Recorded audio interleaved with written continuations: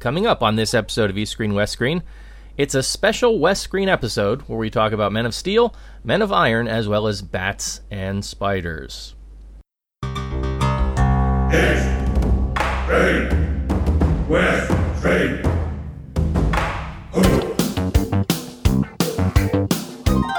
This is East Screen, West Screen with Paul and Kevin, where if films were food, they'd be full of it.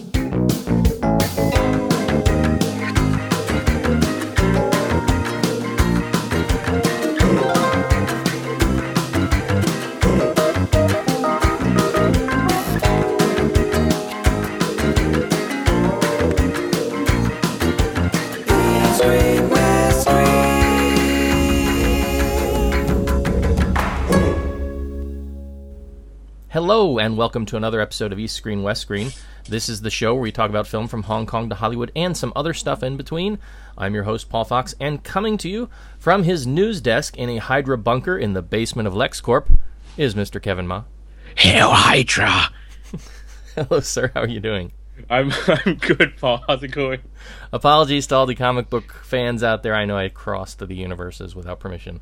But yeah, we are here to talk a little bit about some West Screen films. We haven't done a West Screen episode for a long time, so this isn't sort of an episode proper. We're not going to be covering news this week, but we're going to talk about the two sort of big comic book films that have recently come out in the past couple months. That is Batman v Superman, and of course Captain America Civil War, which at the time of recording has gotten some international release. We've gotten it here in Hong Kong already for just over a week now, but it's not quite hit in the States yet, so we've been a little bit fortunate to get some advanced access to this film.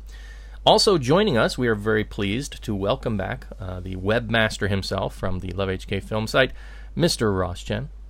How you doing?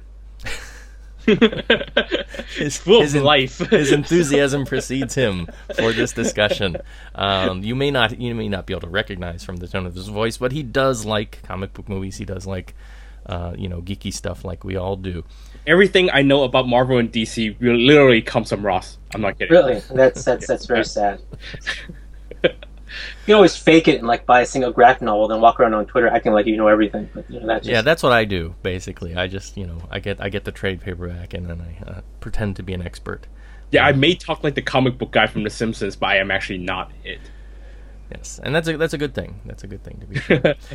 All right, so why don't we just jump right into the discussion. First, I want to talk a little bit about Batman v Superman, a film which I guess has been hinted at going all the way back to the Will Smith movie, I Am Legend, right, where they had that sort of that fake poster.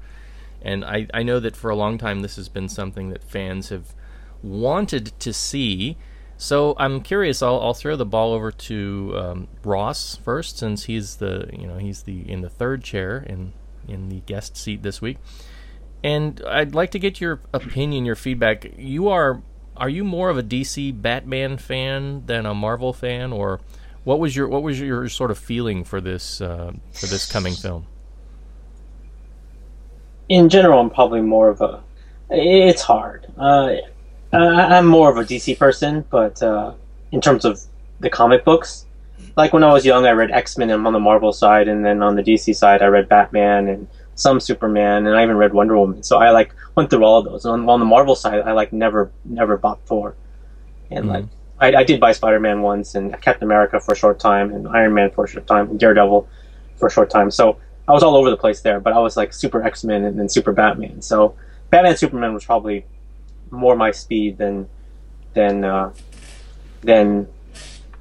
War. Mm-hmm. And then I saw the movies, and of course then I completely changed my mind. Now these would be the Tim Burton run, or when you say you saw the movies, are you talking about the current Marvel run? No, after I saw Batman versus Superman and then I saw Civil War. Okay. Yeah, I'd have to reverse my opinion there. All right, so a little bit of insight there. How about you, Kevin? Well, I don't read comic books, period. I mean, all my knowledge of the Marvel universe is just limited to the Marvel Cinematic Universe. So you want to tell me this version of this comic, dealt with that character, blah blah. I don't know anything about that. All I know is what the character dynamics are within the cinematic universe. Right. I guess for myself, I'm a little bit similar to Ross. I was kind of all over the place in the late 80s, early 90s with comic books. I had read some comics growing up in the 70s, but my comics were usually oddball comics. So, for example, the very limited issue, I think it was like 20 or 22 issue run of Godzilla that Marvel did back in the day, and Godzilla actually fought S.H.I.E.L.D. at some point and fought the Shogun Warriors, I think. Yeah, I read that. Yeah, so that's the kind of stuff that I gravitated to early on. I'd say I got into Spider-Man a little bit later, and then right around the time that they were starting to do these offshoots with artists like Jim Lee and Liefeld and others, they went over to form Image Comics, and they were trying to do something different. I started reading a couple of those titles. I'd say right around the time of the arc of the death of Superman was when I finally just kind of threw my hands up in the air and gave up, because I just had enough of the reboots and the killing off of characters and the sort of the bringing back of characters. It was not something that narratively I was enjoying anymore because of the constant sort of rehash, and my attention during that same period had kind of shifted over to reading Japanese manga, which tended to have a much more sort of final sense of narrative for a lot of the stories I was reading. You could get a good, solid, complete arc usually with some of the stories. Unless you read Dragon Ball. Yeah, or something like, what is it, like One Piece has, Well, One Piece is still going, so. Yeah, it's just got zillions of titles, and you could sink a fortune into just buying the books for that. But in general, I kind of moved away from reading the comics, and I've since gone back. There have been some arcs that I've gone back and bought trade paperbacks for to just read and appreciate the stories, like Civil War and some of the other more popular ones, like The Killing Joke and some of the others. And these are now getting more attention because of film remakes and direct-to-video remakes. Well, let's talk a little bit about the Batman versus Superman movie and the world that Zack Snyder has created. So you kind of alluded to the fact, Ross, that you were not perhaps the biggest fan of this film. I don't. It's like I don't think it deserves all the hate it gets. It really is hated, like supremely hated. So it's kind of like the Green Lantern thing for me, where it's like if this film had come out 10, 15 years ago, everyone would have been like, wow. It's just after Marvel made us really used to a certain type of film, we now are spoiled. So it's like this film isn't good enough. So it's visually it's very nice, and some of the action is really amazing, and casting Wonder Woman is great, and Ben Affleck makes a good Batman, and Henry Cavill is handsome, but it's like it's just a story was just made no sense, and Batman and Superman are morons. Yeah.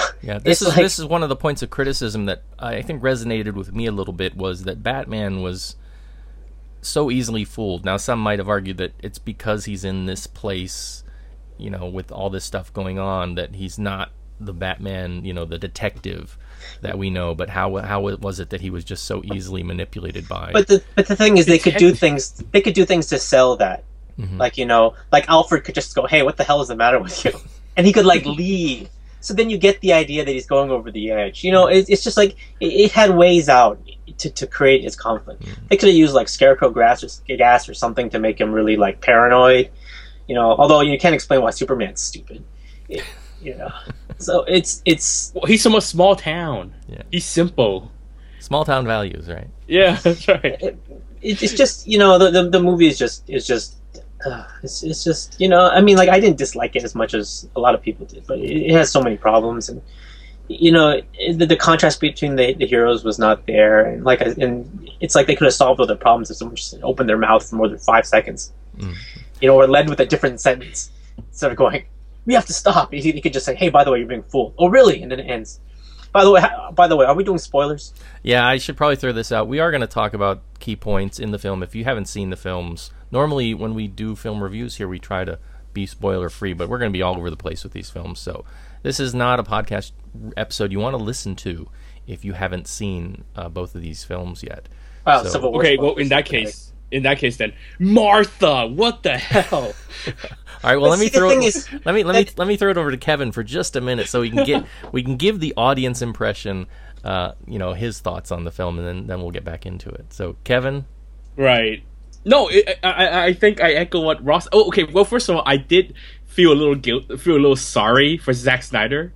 Like after, like about a week after that, all the bad word of mouth came in. Like people were trying to one up each other, and it kind of became this contest of trying to like make the funniest negative review of Batman. And I felt it was kind of unfair towards the film, because I mean there are sort of decent things about it, like like Ross says, Wonder Woman is fine, Ben Affleck was fine, he'll make a good Batman, and I think the whole thing about dealing with the fall from Man of Steel is kind of a good idea, but yeah, the movie is kind of misguided. I think it really was too serious for its own good. I think that a film that doesn't like superheroes, like I think it's a film that doesn't even like the idea of superheroes. It's a film that was so interested. It's like The Watchmen thrown into a geek film. A geek film that should be selling DC, but it's done in like the style of Watchmen, which is, I think, completely really the wrong approach. Yes, indeed. I get that sense too, and some of the reviews I've read elsewhere have pointed to the fact that it really is a humorless film.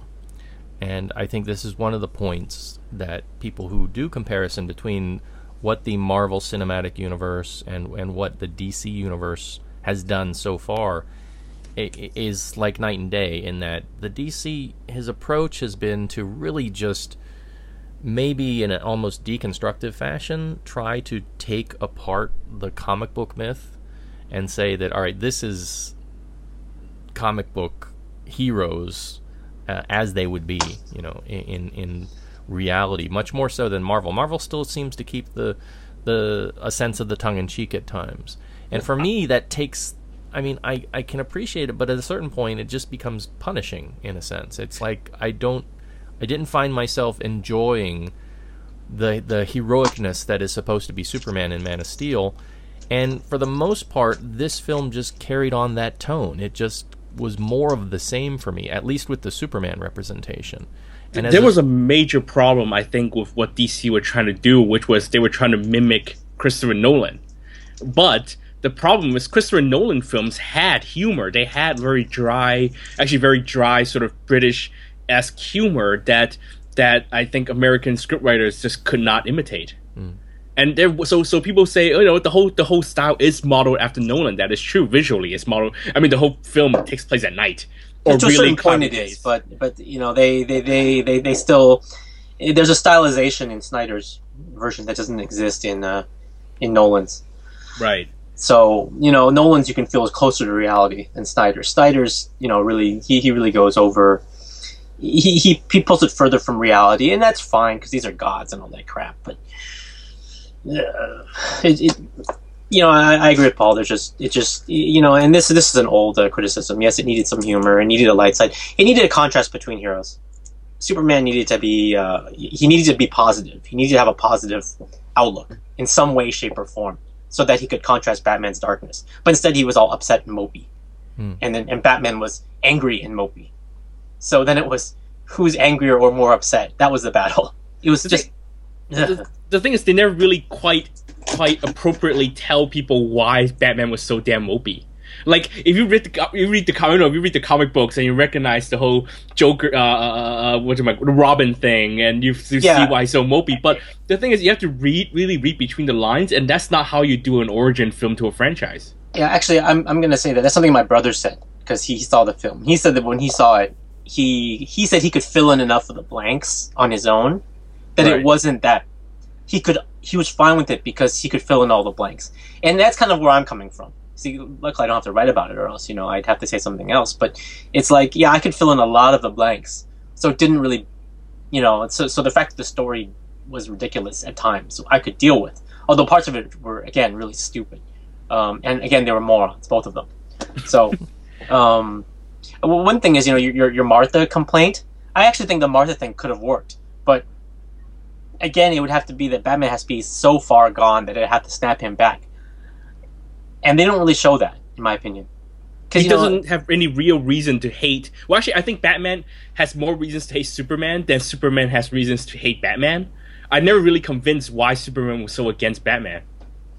Yeah, that was just dumb. Well, he's not. That's one of the pinnacle problems I have with this film is they get to this moment where Lex has Superman's mother, Martha Kent, right? And he basically says, "All right, you go kill Batman, or I kill your mom." And he flies down, he sticks the landing, as Deadpool might say, and they're facing off, and all Superman has to do is say to Batman, "Hey, look, Lex has kidnapped somebody I really care about, an innocent civilian. I need your help." And it takes 2 seconds, and they, but instead they just, say these things that are almost inane in terms of writing and just come to blows, because that's the whole point of the movie, a BVS movie, right? That's what they're trying to get to. And I think the writing to get there just wasn't that strong.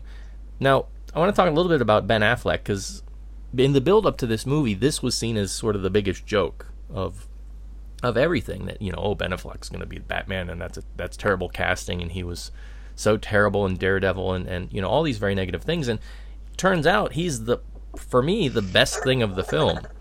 And I kind of came away from this thinking, how much better would this film have been if it was just a, Batman film with a small cameo by Superman, the scenes where you see him reacting to the destruction of Metropolis, and you build in this story of Batman uncovering kryptonite and these kinds of things. But as a Batman film, the Batman parts of it, I was much more in with, the idea that he's gone a bit darker, he's branding people, the style, the look of him worked very well for me. I think this is perhaps my favorite physicality, at least in terms of the physicality and the fights, my favorite version.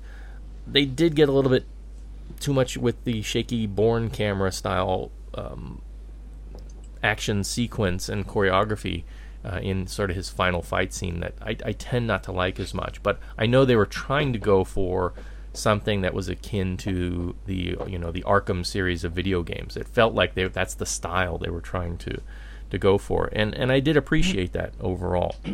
But for me, what doesn't work here is pretty much everything else. The casting, I've never just really felt that the casting for Superman has fit. The casting for Lois Lane just seemed off, and now they're in a tub together, and I'm going, wait a minute, this is not the, I know they're a couple and everything, but this is not what I'm used to seeing in a Superman film. I'm used to seeing, Lois and Clark. I'm used to seeing romance. I'm not used to seeing near sexy time kind of stuff. And then you've got Jesse Eisenberg, which I think is perhaps the worst casting outright. I just never got the sense he was Lex Luthor that he was. Now, there's been some speculation that maybe he's actually the son of who we would know as Lex Luthor, but I don't know. There's also some acclaim for the role of Wonder Woman, but here too, Gal Gadot did not work for me as Wonder Woman because she just looks a bit too much like a runway model, and I expect someone to look a little bit more Amazonian, right? It seemed like she'd break very easily, and I know that she didn't, and she, held her own.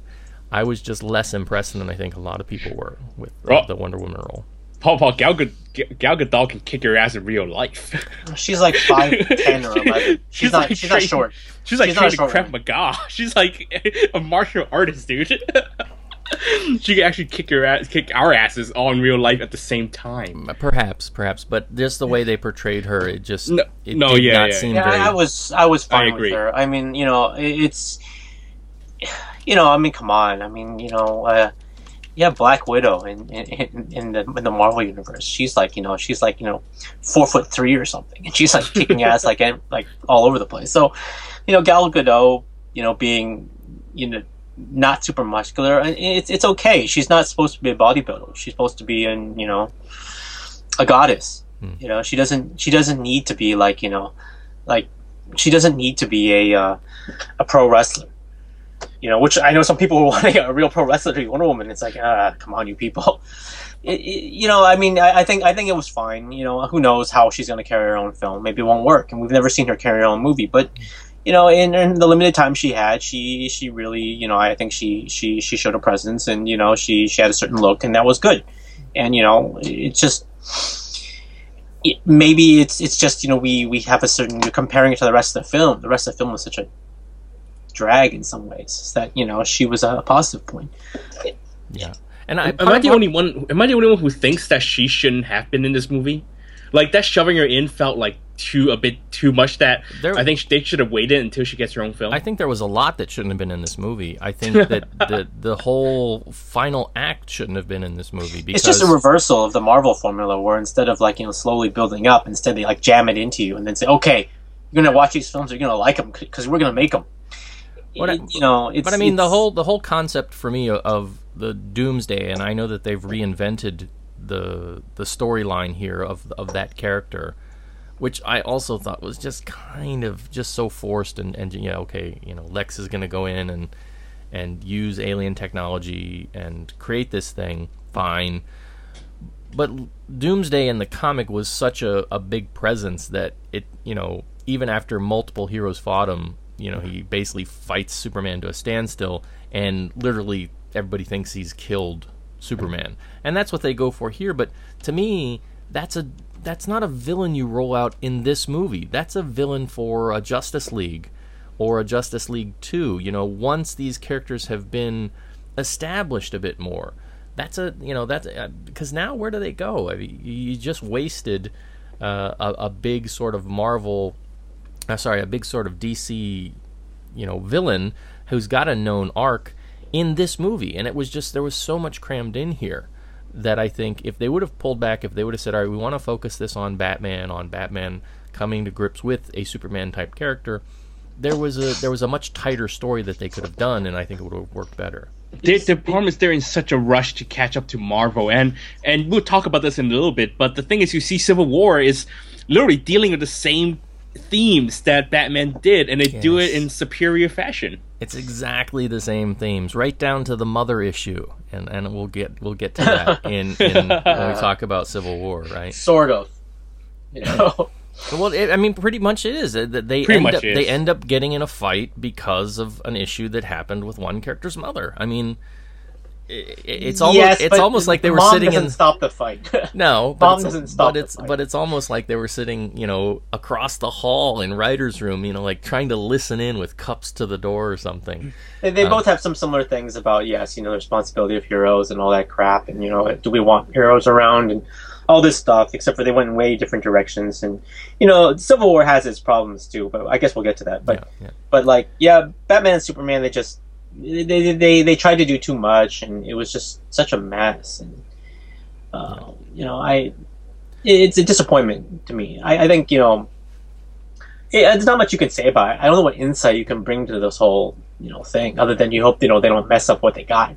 That you hope that Suicide Squad can be okay, and that Ben Affleck can make a Batman movie next week, and at least, and so they can just salvage this mess. Because otherwise, I don't know what insight you can drag from it. Because it's do you guys really care if Henry Cavill comes back? No. No, it's he died, and it's okay, but see ya.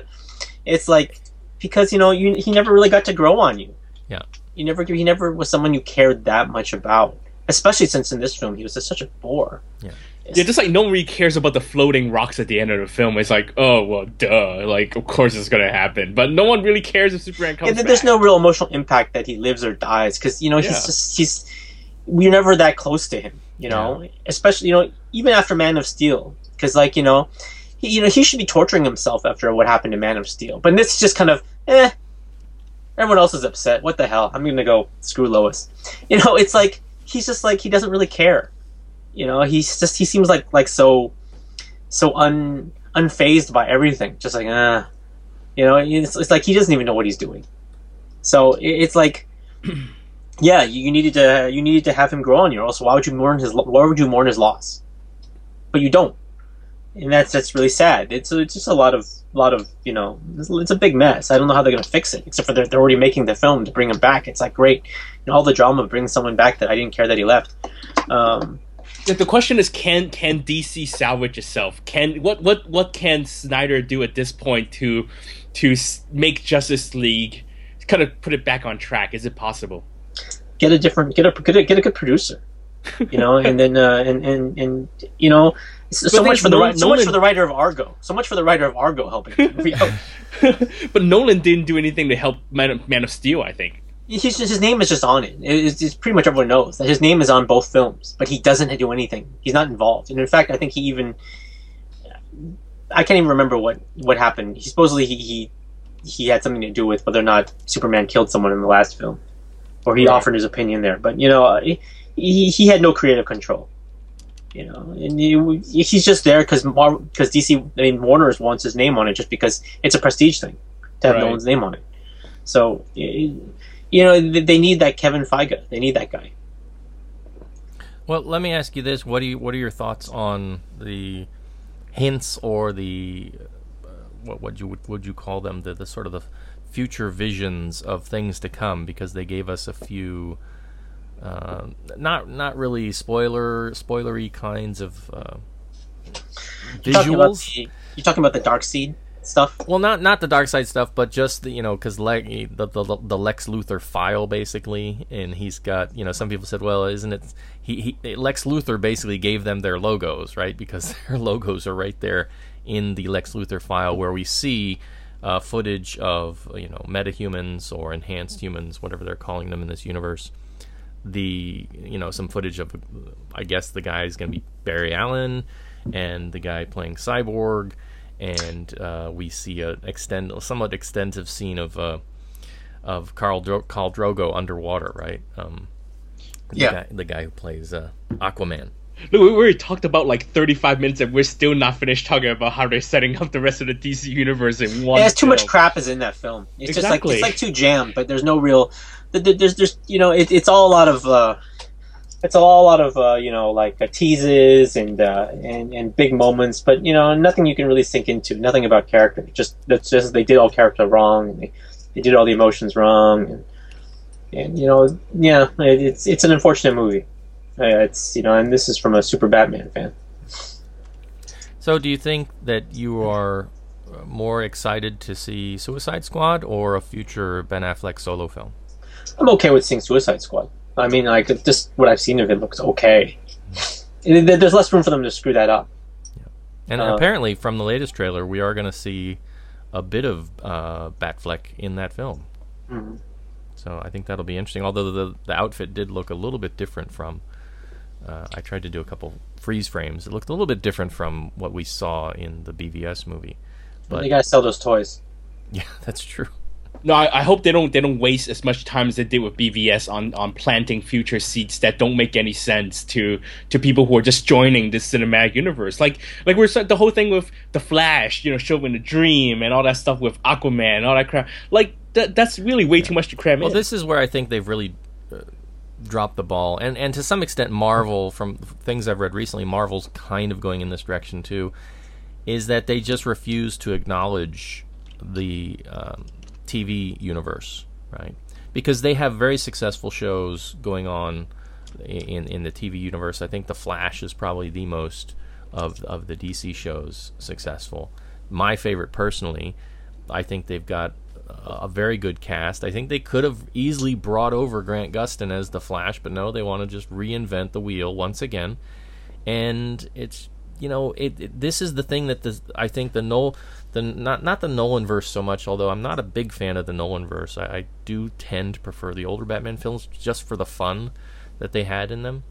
But I think that with the Snyderverse, what it's really lacking is that sense of fun, that sense of comic bookness, and maybe that's what he wants to get away from. But with the season of The Flash, with the season of Supergirl, we could talk about the low quality TV effects in comparison, but it's got way more fun, and you've got 20-40 episodes of character development that could easily be pulled over and just inserted in places to give you that sense of, I think, that sense of fun, that sense of connection, and that sense of building something a bit larger.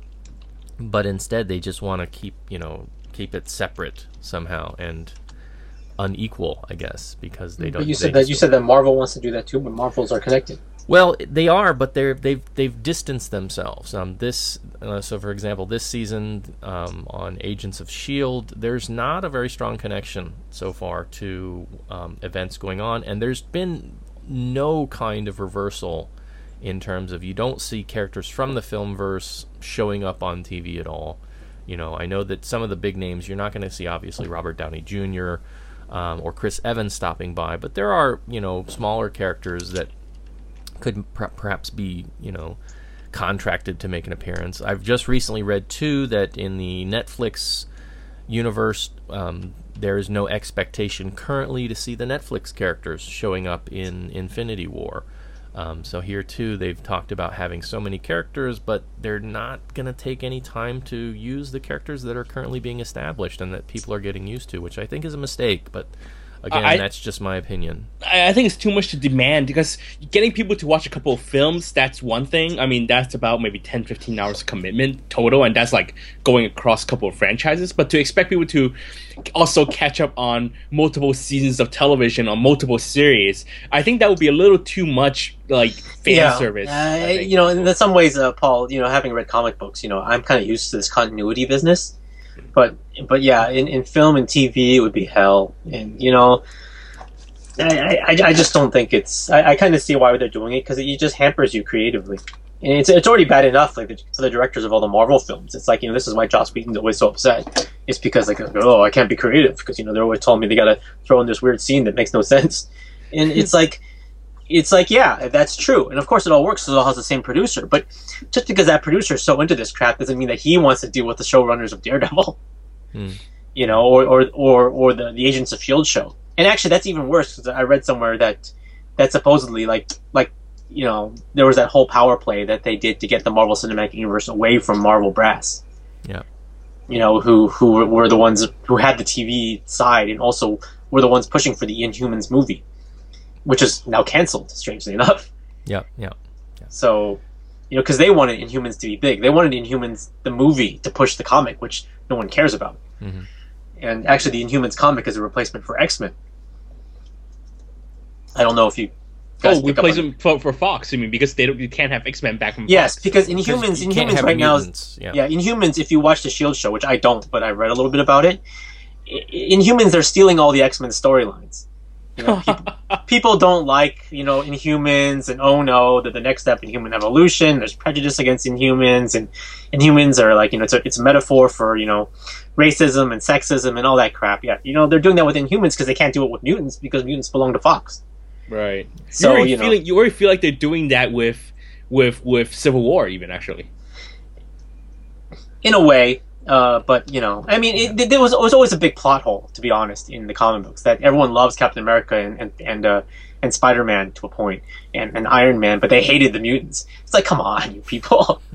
You know, it didn't make sense in the comics, and it doesn't make sense in movies. You know, they have to straddle that, and they can't do it. And so, you know, people distrusting Captain America and all that stuff, that's something that actually exists in the comics too. It's just that you didn't really see it until like probably the 80s or 90s, especially the extreme 90s, and then in like the new century, because comic books just went in that direction where it's like, we're running out of ideas, so our new idea is to turn all our characters into douchebags, and we're never going to have heroes fighting villains. They're just going to fight other heroes.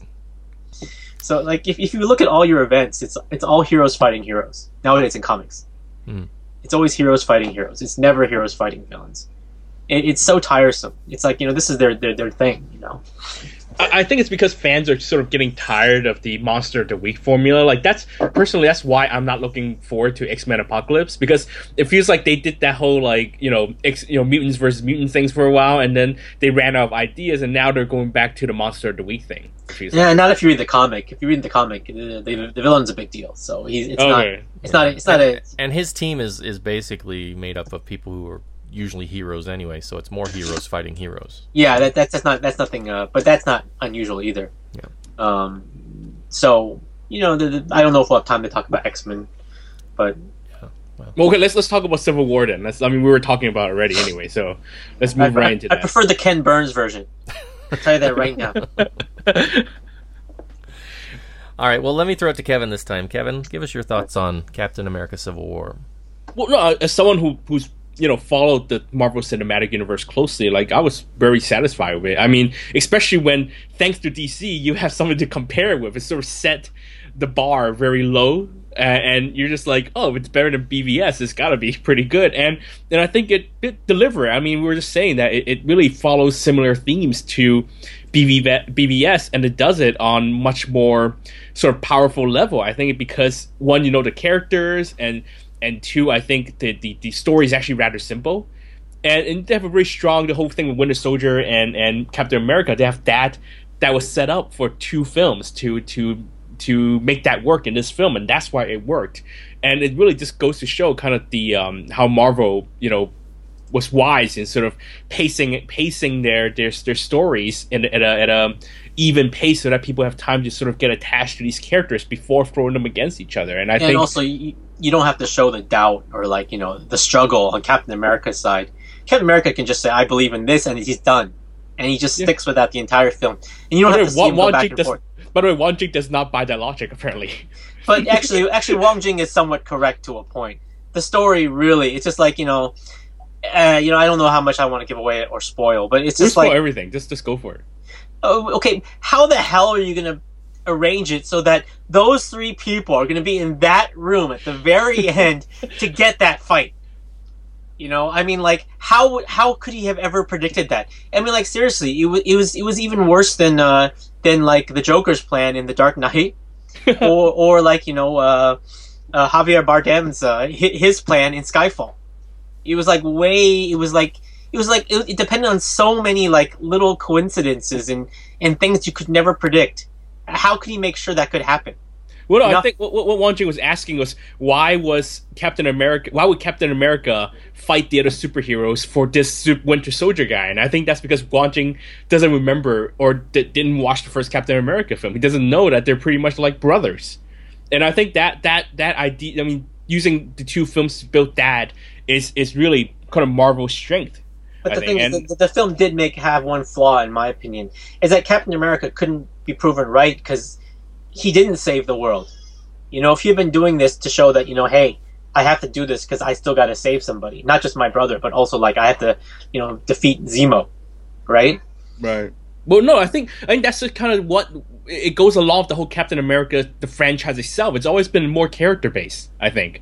Just like the last film, it's about the Winter Soldier. It's about him adapting to a new world. It's really character based series, more so than the Avengers. And I think I agree with that. I agree with that. It's just that what I'm trying to say is that is that they didn't. It's that when the whole plot comes out, it's like basically they were just played. They were, right? You know, in a way similar to Batman and Superman. They were just played, and so it is kind of sad at that moment because it's like there was no greater victory. In fact, there is no victory. It is kind of the easy way out to have that one villain that sort of throws a wrench instead of having real conflict between the 2 teams. There certainly is a real conflict, but that conflict is kind of swept aside, which is the whole thing about the oversight committee. You know, do the Avengers want to submit to being run by like a committee of United Nations people? That whole thing was just like swept aside. Right. So, you know, that is actually supposedly the real conflict. But yeah, they just kind of it just kind of got forgotten. So, you know, there are flaws all over in the story. It's just the characters and how what they mean to you are so strong that it gets by a lot. It's like, how else can they throw all these people in there, you know, just for like quick cameos, basically? Like, you know, Hawkeye just shows up like, hey, remember me? You know, you don't even have to know. They don't even spend any time telling you what his decision is about whose side he's on. He just joins the side, and you're like, yeah, I buy it. You know, it's pretty. It's like, you know, it's pretty easy for them to do this because they've already established everything, like you said, in earlier films and things. Yeah, Paul, you. No, I think it's definitely got a stronger arc. I didn't have as big of a problem with, you know, the coincidence of them getting to that place in the end. At least to me, it seemed to flow a lot better, and it seemed to make more sense. And it's really well directed. It's really well paced, and it's really well put together. But you know, the whole thing could have been thrown apart if at one point Captain America just said, "By the way, Tony, what? Yeah. Don't freak out." Yeah. You know, that could have just solved the whole. That could have just ended it, and Zemo would have been like, "Damn it! and that would have been the film. So yeah, it was not a foolproof story, and it had its issues. Yeah. Did you guys like? I thought yeah, there's an airport fight which actually had no real narrative bearing because it's just even the superheroes don't want to hurt each other, right? They're actually with this one group trying to stop the other rather than really trying to fight the other. So there was no real dramatic bearing on that scene. It was a fun fight. Right, it was a fun fight. But I think the twist at the end I didn't really see coming. I thought it really worked. The thing about, Tony's parents. What do you guys think about that? Was that actually in the comic books? No. This is a big divergence from the Civil War comic book story. I mean, that ultimately, there's similarities. There's a big sort of superhero based event that happens, a big explosion that kills a bunch of people, and people come out against superheroes. It was an accident, but when they were trying to apprehend a supervillain, and this prompts what they call the Superhero Registration Act, I think. And what they want is basically all superheroes to register. So in its place, we get the Wakanda Accords here, which basically says, well, we want the Avengers to kind of register and be under UN supervision. So that's the point of tension that splits heroes along the line. Some people want to register, some people don't.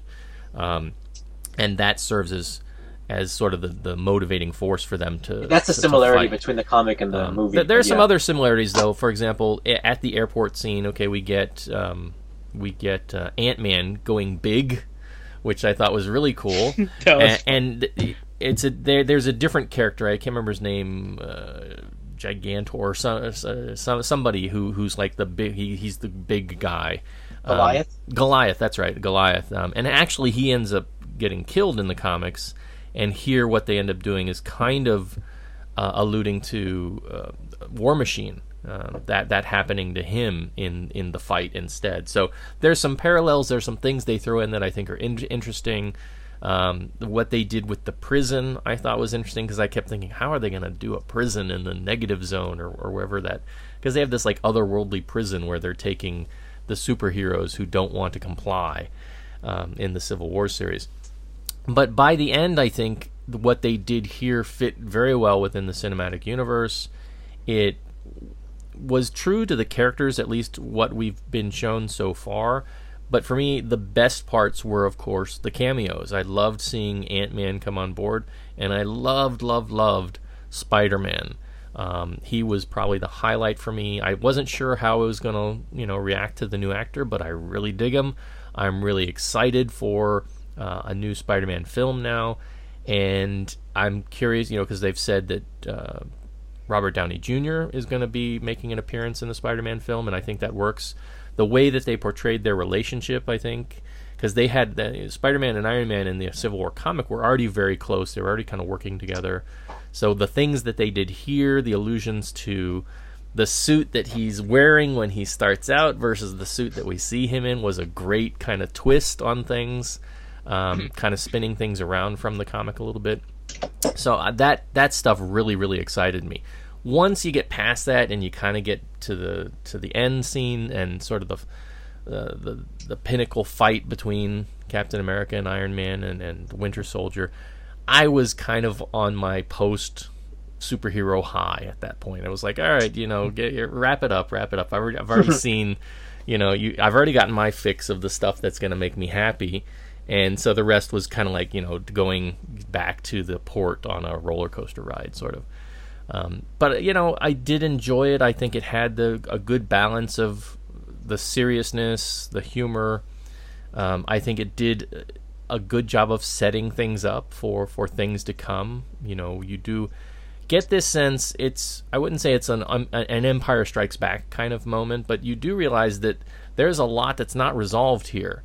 And I think that's by design, because ultimately they're building to the Infinity War, the two-part Infinity War. And same directors, too. Yeah, there's things that are going to have to be resolved. That there's going to be fallout from this. So it's going to be interesting to see where that goes. Well, I'm just really relieved that we won't have to see Uncle Ben die anymore. You don't know. It could be a flashback. Damn it! What do you guys think about Black Panther? I think he was great. I really look because well, first of all, I like the actor because he played James Brown in Get On Up, and I really liked him since then. And knowing that Ryan Coogler is going to do the Black Panther movie, I was really looking forward to what Black Panther does in the film, and I was impressed. Actually, what's really good about Black Panther in the film was they gave him a really strong character arc. Yeah. In the film, this film, it's almost a origin story for him in the film to some extent. I mean, obviously there's a lot more backstory they can go into, but I think it did a very good job of establishing a brand new character that we haven't seen before, and giving him enough time and enough motivation to fit well within the story arc. And it's a black man. Yay! I have to bring that up. It is. I think it's the first minority character to get like a major plot arc. You're forgetting Marvel, the right? Eagle. Falcon. No, he did. He's a Falcon, side character. He did not have like a narrative. He did not have. No, like, he had a big part in the Winter Soldier. Come on. yeah, but not a character arc. Not a character arc. Not like Black Panther does. Yeah, Black Panther really he goes through the whole thing about I want to get revenge for my father, and in fact, seeing what happens to both Zemo and also Tony Stark, it makes them like I have to, and you do have to let go. That's good stuff. You do have Rhodey in the second Iron Man film. He's got a bigger role, but again, no character arc. Yeah. Again, just there for support. Right, but this practically Black Panther 0.5. In a way, it is. He gets because Captain America doesn't change in this film. Captain America doesn't really have a character arc. He just sees through what he is like the whole time. In fact, you could say that way more has to be handled by Robert Downey Jr. and Chadwick Boseman. Those two, they're the two that really, and even I hate to say it, Scarlett Johansson. They really were like carrying the film dramatically in a way. When you think about it, it really is kind of the repeat of the arc is really a repeat of the Winter Soldier, which is Captain America goes rogue again. Except for last time he went rogue from bad guys. This time he went rogue from the real government. Right. Who actually kind of suck, just like the bad guys do. So, oh well. Yeah, I like Captain. I liked this one. It was really good. It was so much better than Batman Superman. But is it because we have, like I said earlier, we have that comparison, or is it just really good by itself? I think we would have liked it anyway. I think people would have liked it anyway. It was really well done. Another thing that's really good about this film, the action is really good. The action is really strong and spot on, and it's got, and the fighting has a lot of impact, and they pay really close attention. The Russo brothers pay really close attention. They did it in Winter Soldier 2. They pay really close attention to their action, and more so than like the Joss Whedon movies. They're actually fighting other people in these movies, not just like just zombie armies. So it worked. They work on a lot of levels. Right, Paul, you were going to say something? No, I think it's we've got where we're going from here in terms of films to come. We've got what is next? Doctor Strange later this year, right? Yeah, and then Guardians, right? Guardians 2. We've got Thor, the third Thor film, which I guess will close out the Thor arc. I totally forgot about going that. into I'm actually okay with Thor, to be honest, but okay. I thought Thor 2 was kind of the low point of the whole cinematic universe, actually. And Iron Man 2. Ooh. I'd go with the Incredible Hulk. No, he's not even. Come on, Paul. Well, actually, okay, discounting that entirely, but yes, you're right. It is part of it. It is part of it, and but I think we all forget about it because it doesn't even. It's like finally an actor crosses over in this film. Oh, finally someone shows up from that. I guess it did happen. It wasn't a dream. Yeah. Well, no. Speaking of the Hulk, there are rumors now floating around that actually he's going to make an appearance in the third Thor film. No, it's not a rumor. I think it's confirmed. It's pretty much confirmed. Yeah. Which is good. But one of the things that I think these films are starting to do is put pressure on superhero films to have a larger cast, right? To have more heroes crossing over, and it's going to be interesting to see going forward. How much you can kind of fit in.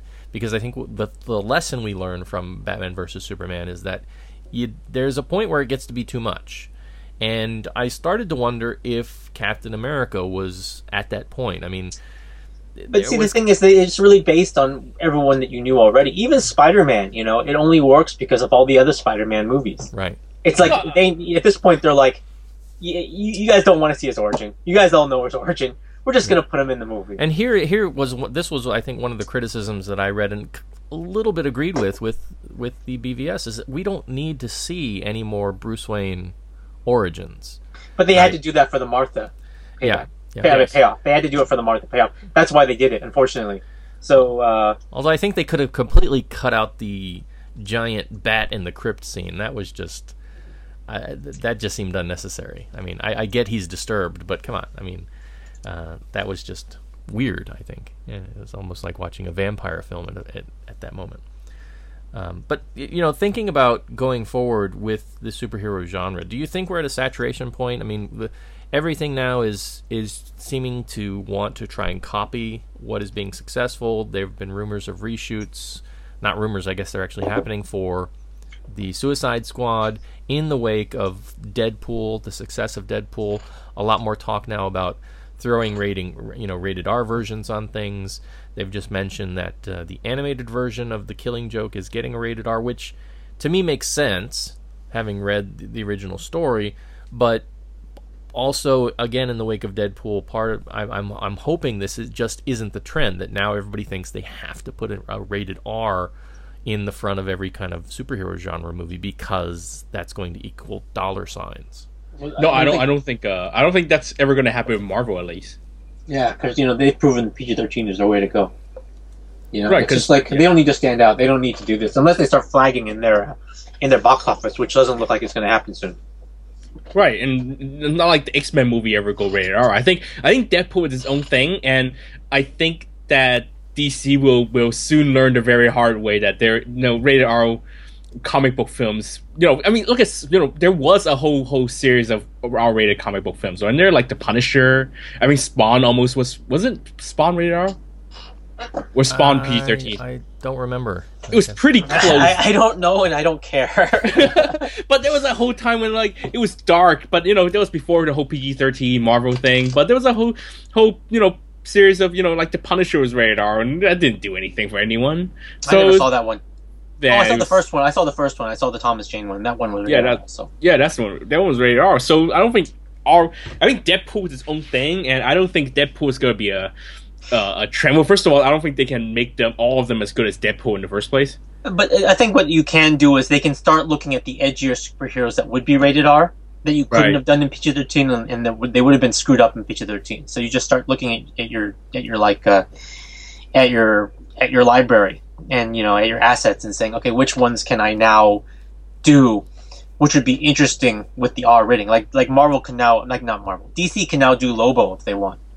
Although I hope they don't, but they could do Lobo now because that's a character that may benefit from an R rating. Mm-hmm. For example, I'm trying to think who else. They can start looking at their Vertigo.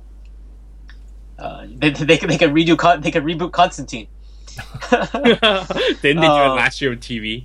Didn't work. They could reboot it again and have him cross over with Batman, so they could add the occult in.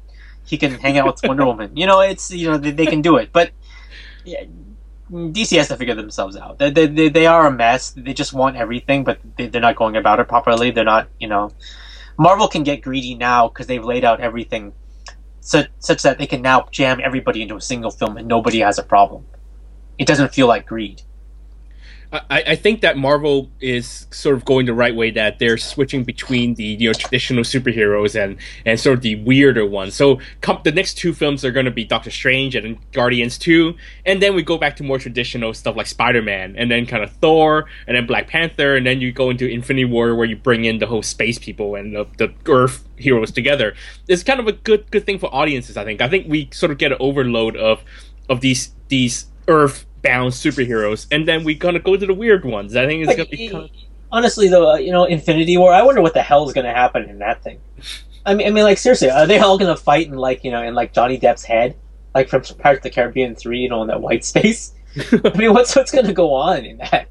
And, it's not like they're gonna fly around in spaceships and crap, because I don't think that's gonna happen. So what are they gonna do and where they're gonna be? I mean, is it gonna be some weird existential superhero movie? Ew. What do you think? What is going to happen now? You have two groups of Avengers going around, right? You have the rogue Avengers versus the UN Avengers. right? And But Black Widow, who actually should be on the Rogue Avengers, but they don't like her anymore, so she's just off. She's off pretending to be Japanese in another film. but we're not going to find out what happens with the whole Avengers split until what, Thor? No, Avengers Infinity War. So actually, we got to wait 5 more movies before we find out what happens. Well, actually, I think Black Panther. Just three. Black Panther happens after Infinity War. No, it comes up before it. No, it comes up before. It's Black Panther. It's okay. The next 5 films are going to be Doctor Strange, Guardians 2, Spider-Man, Thor, Black Panther, then Infinity War. Really? Yeah. Black Panther comes out February 2018. Oh, okay. Sorry. Infinity War comes out May 2018. I'm sorry. I forgot to whip out my pocket calendar. Marvel films. I know it's a required thing to carry the cinema nowadays. Get the app, right? Yeah, I didn't load it up. I didn't update this morning. It said update, but I didn't hit the button. East Screen, West Screen.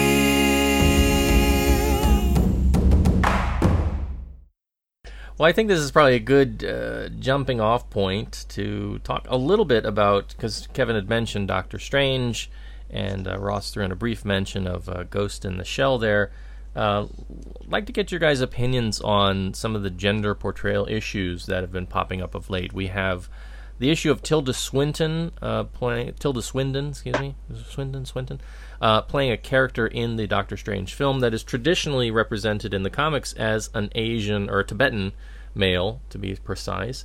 And we have the news that Scarlett Johansson, of course, is playing Major Kusanagi in the Ghost in the Shell movie, and I think early last week they had released some images of her, and news was released that they had actually considered using some software to, enhance her facial features to make her look more Asian or more Japanese, I guess. Cloud Atlas 2.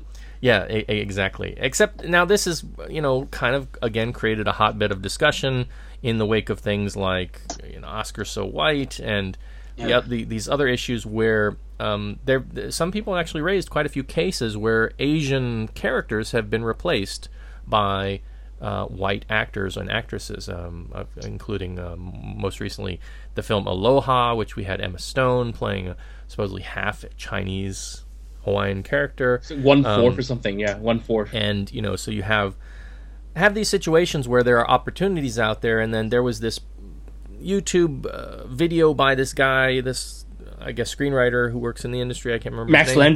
Max Landis. Who basically says, you can't be mad because this is the way that films get made, and I just don't agree with that altogether because it's a self-fulfilling cycle. You don't give an opportunity to an Asian, so therefore they can't be considered A-list, and therefore you just keep going back to these same people. So I've had this discussion with some people, friends of mine who would be considered Asian or Asian American. And I was quite shocked because a lot of them seem a little bit nonplussed by it. So I'd like to get your guys' take on Nonplussed, you mean they don't like it? Well, no, they just don't. So they're indifferent? They're indifferent, or they're actually okay with it in a sense. They don't mind, because this is film, I guess, and they think if it gets the film made, that's the important thing. Well, boss, you first. Well, okay. Well, okay. You I care less about the Scarlett Johansson issue because the film, because we don't know what the setting is. I think they. I mean, who confirmed that actually her character's name is going to be Japanese? Well, did they confirm that? I think her character is Major Kusanagi. Now, with Ghost in the Shell, I can kind of see the rationale because you're dealing with a future in which people, they port in their consciousness into shells, so basically you can, at some point in the animation, she actually ports herself into the body of a little girl, right? So the visual of the shell is I think not that important, but the idea is that this is happening in a futuristic Japanese city. So if you want to say, okay, Scarlett Johansson is going to play the lead character, but everybody else, are they all going to be white actors too? Are they all going to be speaking English? If not, at a certain point it makes me say, look, if you're going to take it out of the location it's set in, You're going to change the name of the city. You're going to make the characters not who they are in the original thing. Why not just create your own intellectual property? In this case, you're just basically trying to cash in on the intellectual property, and of course that's going to make fans very angry. This is a story as old as time, though. It's just didn't you see Dragon Ball? Oh. Yes, I did. I actually, I'm half expect them to not set the film in Japan. Honestly, I think their way out of it is to not set the film in Japan or set it in any specific country. Just like Dragon Ball. Dragon Ball actually was never really set in Asia. Remember? I mean, the comic book was never really set in Asia. It's set in this anonymous nation in somewhere on Earth. And this is the idea. I mean, some people have been talking about the Akira remake, which I guess has been in limbo for a while too. Which stays there forever. Happens in a place called what? Neo Tokyo. Okay, so you're gonna make it Neo New York. You're gonna completely, Neo New York. Isn't that like redundant though? Well, not in Futurama. In Futurama, I think it's called New York, right? So, okay.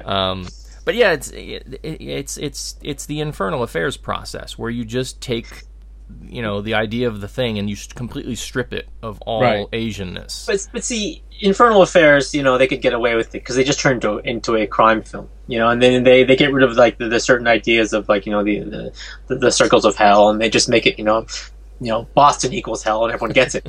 But like Ghost in the Shell.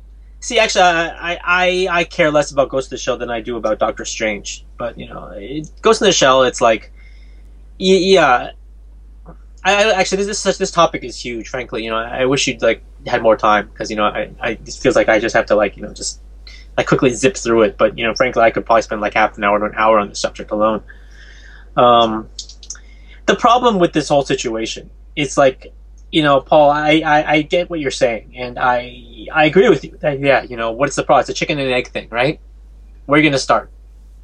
You have to start somewhere by giving these people these roles.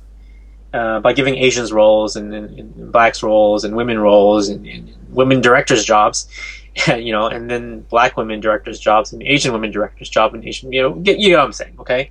You have to start somewhere, and then that way it becomes a self-perpetuating cycle where, you find that people accept it, or maybe horribly, you find that people don't accept it. And then yeah, you're going to have to be stuck with white guys all the time. We don't know because it hasn't happened. We haven't, had the big test cases. But, these films cost millions and millions and millions of dollars. It's like, do you really expect them to spend $300 million on a film starring Rinko Kikuchi? Come on. I'd see it. They did spend $100 million on Pacific Rim. But Pacific Rim did not star Rinko Kikuchi. It starred a gigantic effing robot and a white guy. Okay, and a white guy. The white guy was the star. And guess what? Sorry, everybody out there. Pacific Rim was not that successful. Compared to its budget, it was not that successful. Okay? Right. So, maybe if Brad Pitt had played Charlie Hunnam's role, then it would have been successful. Right, actually, the failure of that film actually is not on Rinko Kikuchi, but rather Charlie Hunnam. If you could say that, but it's not really his fault either because he wasn't a star. Right. If you cast Tom Cruise and it failed, then it's like, whoa, Tom Cruise, you're sucking it up. Because someone did bring up the issue that a white star can have multiple failures and they won't say anything, but when an Asian star or a black star has one or two failures, or even a female star like Melissa McCarthy, every time her film doesn't open north of 30 million, they say, "Oh my God, what happened? What's happening to Melissa McCarthy?" But look at what about your exception? What about Will Smith? Look at Hemsworth. Well, look at Will Smith. Will Smith. Every time he has a flop, people were like, "Oh, is this the end of Will Smith?" I mean, he hasn't had a because he's doing fine, in my opinion.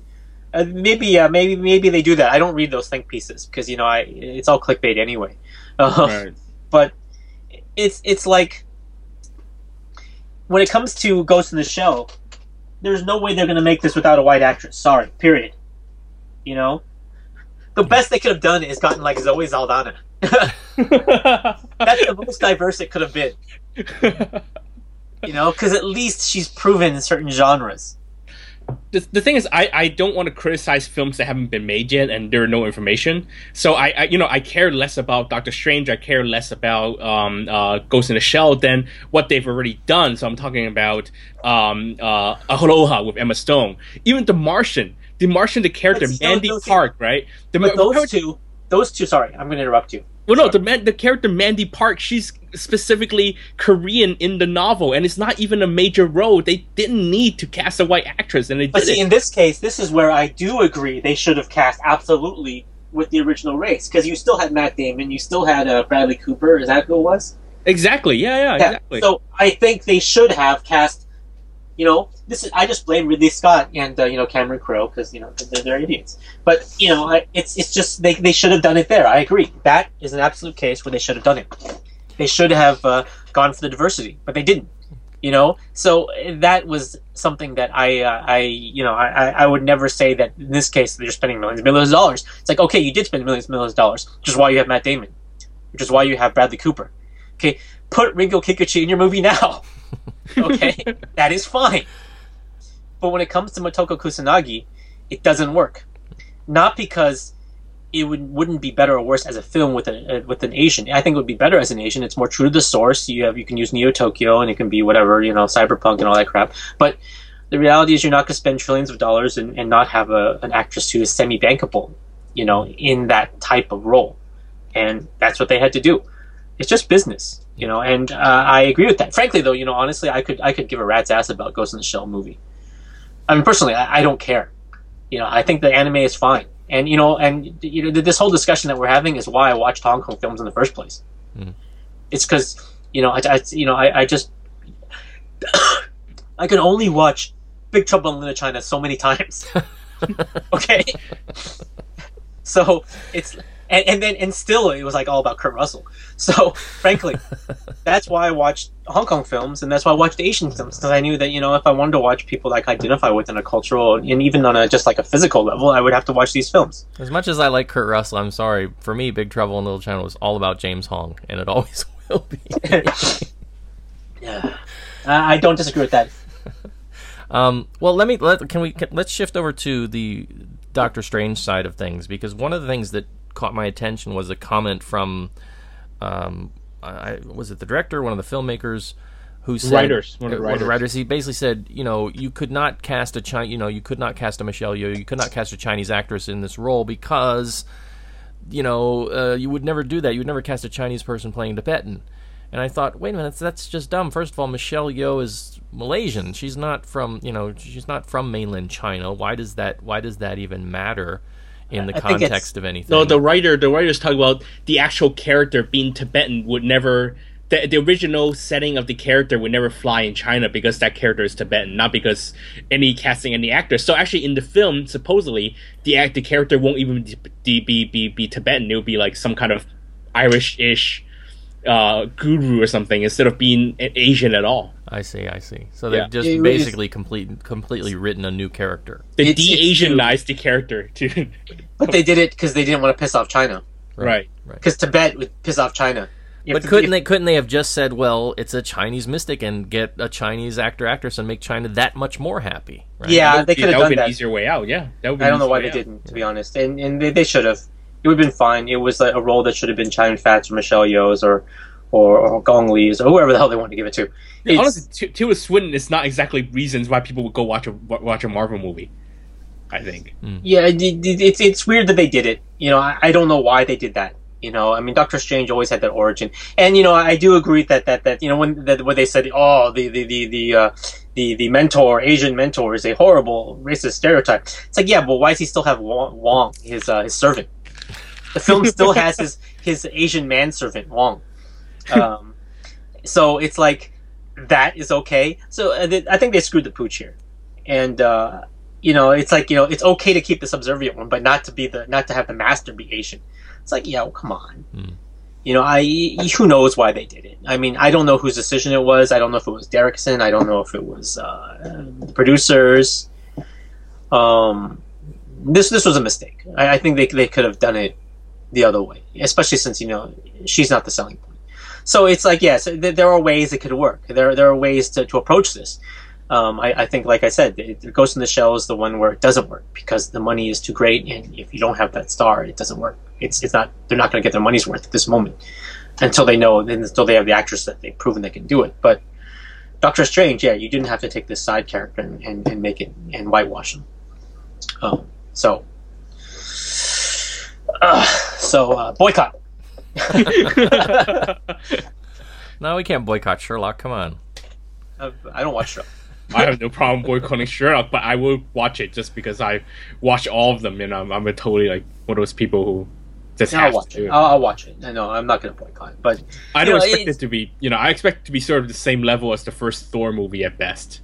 There's two things I'll say about this whole issue. One thing is, yes, a lot of us, especially Asians, I'm putting us on a pedestal somewhere.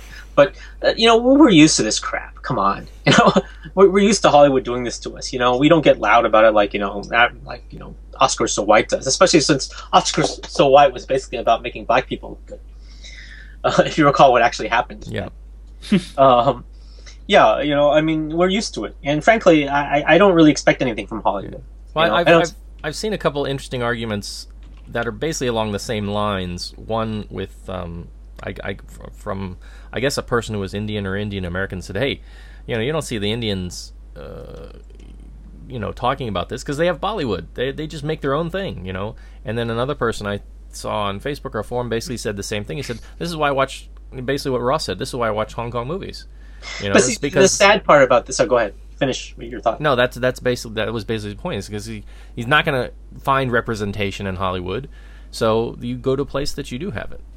The sad part I was going to say about that though is that Japan has Japanese cinema, and Korea has Korean cinema, and China has Chinese cinema, but Hong Kong is like effed because Hong Kong is like they're not even making films they're barely making films from locals anymore, and actually it's just because locals don't give a crap. Locals are too busy watching, Captain America: Civil War. Yeah. Well, that's yeah. the problem, isn't it? I mean, the problem is that Hollywood has such a widespread influence in the world that everyone is sort of looking for representation of themselves in Hollywood films. So, because if you're gonna be taking over the world the way you are, you can't just be representing one race of people. But that's what's so stupid about it. It's this whole idea that I have to be on the most screens is what gives me the most representation. It's like screw them. It's just like Spike Lee, how he used to bitch and moan about not winning an Oscar all those years. And it's like, Spike, do you realize who gives Oscars? Why do you want approval from these people who will never approve of you? Right. They're all a bunch of old white guys.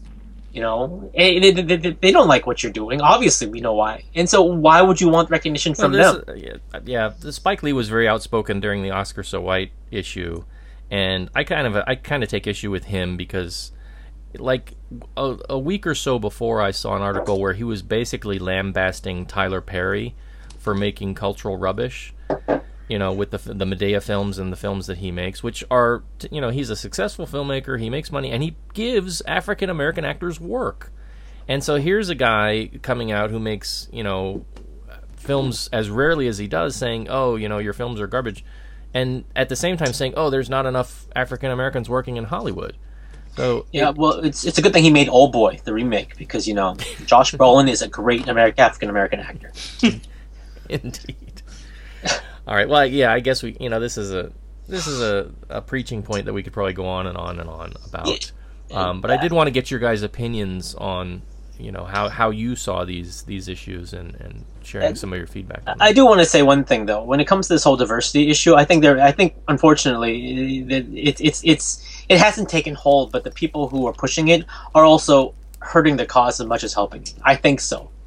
All this yelling and screaming and think pieces is not going to get the job done. Shaming Hollywood is not going to get it done. Mm-hmm. You have to find some other way to do it. I'm not saying that there's a solution, but this. The sad part is, there's really no easy solution. But just yelling and screaming, especially in a case like the Ghost in the Shell case, which is completely understandable why they can't cast an Asian actress. Demanding it, and it's just going to fail if they do it. I mean, I think we know. This is why I'm somewhat hopeful that China can get its act together in the next 5 to 10 years. I think we kind of started to see a glimpse of this earlier this year with The Monkey King 2, getting more refined in their films, in their storytelling, and being able to create stuff that I think can compete internationally. So, Kevin, wasn't it? You were telling me that we got this film coming called what is it? League of Gods, right? So go out and support League of Gods. Oh God, no. Well, the thing is, you would never see a modern superhero film in China because actually the state administration, blah blah, the SAR people, they are very adamant that there are no superhuman in China. There cannot be superhumans in China. That's it. Like, that's the point. That's why you would never see a modern superhero film because the government wouldn't allow it. Yeah, but that may change. There are no vigilantes. That kind of stuff comes and goes. What is it? The thing that DC is getting ready to launch, I guess later this year if they haven't already done so. The Asian Superman, the Chinese Superman, right? Who's going to be, he's part of the core universe. He's somehow gotten part of Superman's power, so he's not Kryptonian. He's basically a human who has Superman's powers, and he's based out of Beijing. So I'm very interested to read that and to see where that goes, and if that has a particular influence upon China. And in China. Yeah. There is no way a superpowered individual could exist in China without government oversight. I'm serious. This would be a sticking point. This would be the sticking point. It would be the sticking point for them. It'd be like, no, I'm sorry, you can't bring this in. We cannot allow this fantasy to exist where a superhero can exist in China. He would have to be a member of the party because the party is benevolent and wonderful. You can't even have a police robber shootout in a Chinese city. Remember in Saving Mr. Wu when they had the shootout? It was a fantasy. That's why it worked. That's why Firestorm could never be shot in China because it had to take place in Hong Kong because the authorities would never let that stuff take place in China. Yes, lawlessness does not exist in China. There you go. But wait, there's no lawlessness. I'm confused. What about drug war? Drug war, street shootout? Yeah, at the end everyone dies. No, that was talk about like big bank robbers, literally like that kind of crime, that kind of criminal activity. You know what I mean? Besides, he was a Hong Konger. Right, plus they were Hong Kongers. Okay. Yes, Lewis. All the bad guys were from Hong Kong. Right. Remember, they all showed up. Actually, yeah, I think that's actually intentional. Yes, it is intentional. Yeah. It's so obvious it's intentional. Yes. It's a great movie, but it's so annoying sometimes when they do this crap because you're like, I can see what you're doing, and I know China's like, oh, good, but it's just so annoying because it's like it's all from some boilerplate. Sometimes things slip through. You wonder how they slip through, but most of the time it's just like, oh, I can see what you're doing, and then they do it, and it's like, yes. This person is really a Hong Konger, so it's bad. There's no fighting in China and no big, alien invasion of China because for some reason the aliens will avoid the glorious Middle Kingdom because they're afraid of the Chinese people. I'm still hopeful because of things like, Mermaid, even though it's fantasy. I mean, superheroism does kind of border on that same kind of fantasy realm. I'm also hopeful because I think, later this year we get the Three Body Project film version, and maybe that will push the boundaries of science fiction and what will be acceptable by SARFT and the regulatory bodies as they were. Maybe not. Maybe not. In China. I agree. I agree. There's always hope. Hopefully they'll loosen up one day. Hopefully, but unfortunately, every time you see signs they're going to loosen up, someone realizes, wait, we're loosening up, and then they stop. You realize this is true, isn't this, Kevin? Yeah. Every time they start loosening up, they're like, wait a second, we're loosening up. It's one step forward. It's one step forward, two steps back in China. That's yes, indeed. All right. Well, any final points on anything we've talked about, BVS, Captain America, or anything else, gentlemen? Marvel. If I was working in DC and I saw Civil War, I would be shaking in my boots. I think that's what I thought when I saw Civil War. I don't know if you guys agree.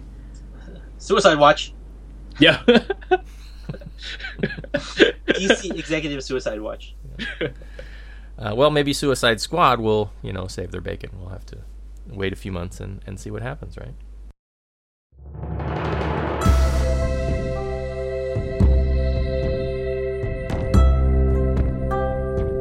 You're listening to the East Screen West Screen podcast. Visit Comcast.com for more.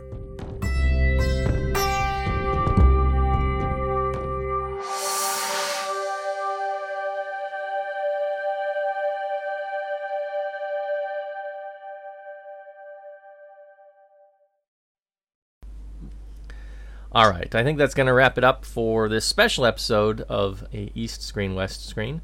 You have been listening to the East Screen, West Screen podcast. Our theme music was composed by Rob Jabor of Schnauzer Radio Orchestra. Research has come from a variety of sources, but primarily lovehkfilm.com and the Hong Kong Movie Database, and of course our own sort of geek-related backgrounds for this special episode. We also get a tremendous amount of moral support from listeners like you. So if you would like to be part of the show, you can get in touch with us via the website at Kongcast.com. You can follow us over on Twitter, that is twitter.com/Kongcast, or you can email us at eastscreen@gmail.com. We are also over on Facebook, that is East S, West S. Stop in, drop us a line, tell us what you like, tell us what you hate. Tell us you totally don't agree with us. We'll be happy to carry on the conversation with you there. Also, let me direct your attention first over to Kevin. Kevin, where can they find out more about what you're doing?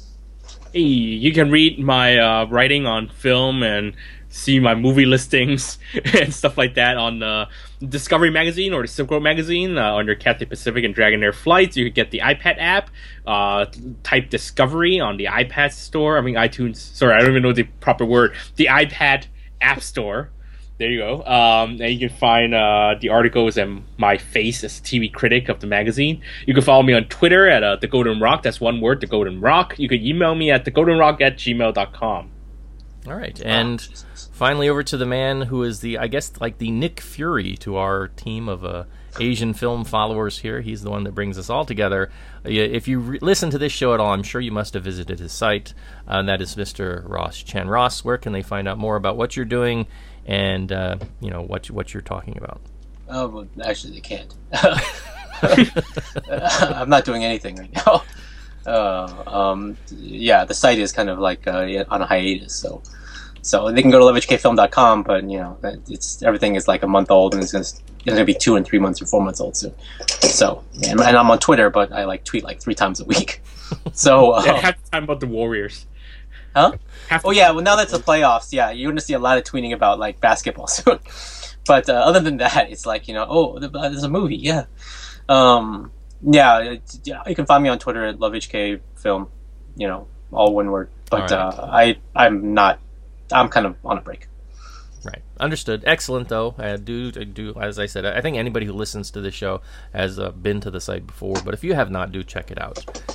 So thank you to both my guests, my co-host Kevin, and our special guest Ross. We hope to have you on in the very near future again, talk about maybe some Asian films and some other things of interest. Our next episode, 192, I think we're going to be covering the new Tang Wei film, Book of Love. So all of that and more on our next show. Until then, this is the East Screen, West Screen podcast saying, we wish you good viewing, superhero or otherwise, and we'll see you next time. Avengers, assemble!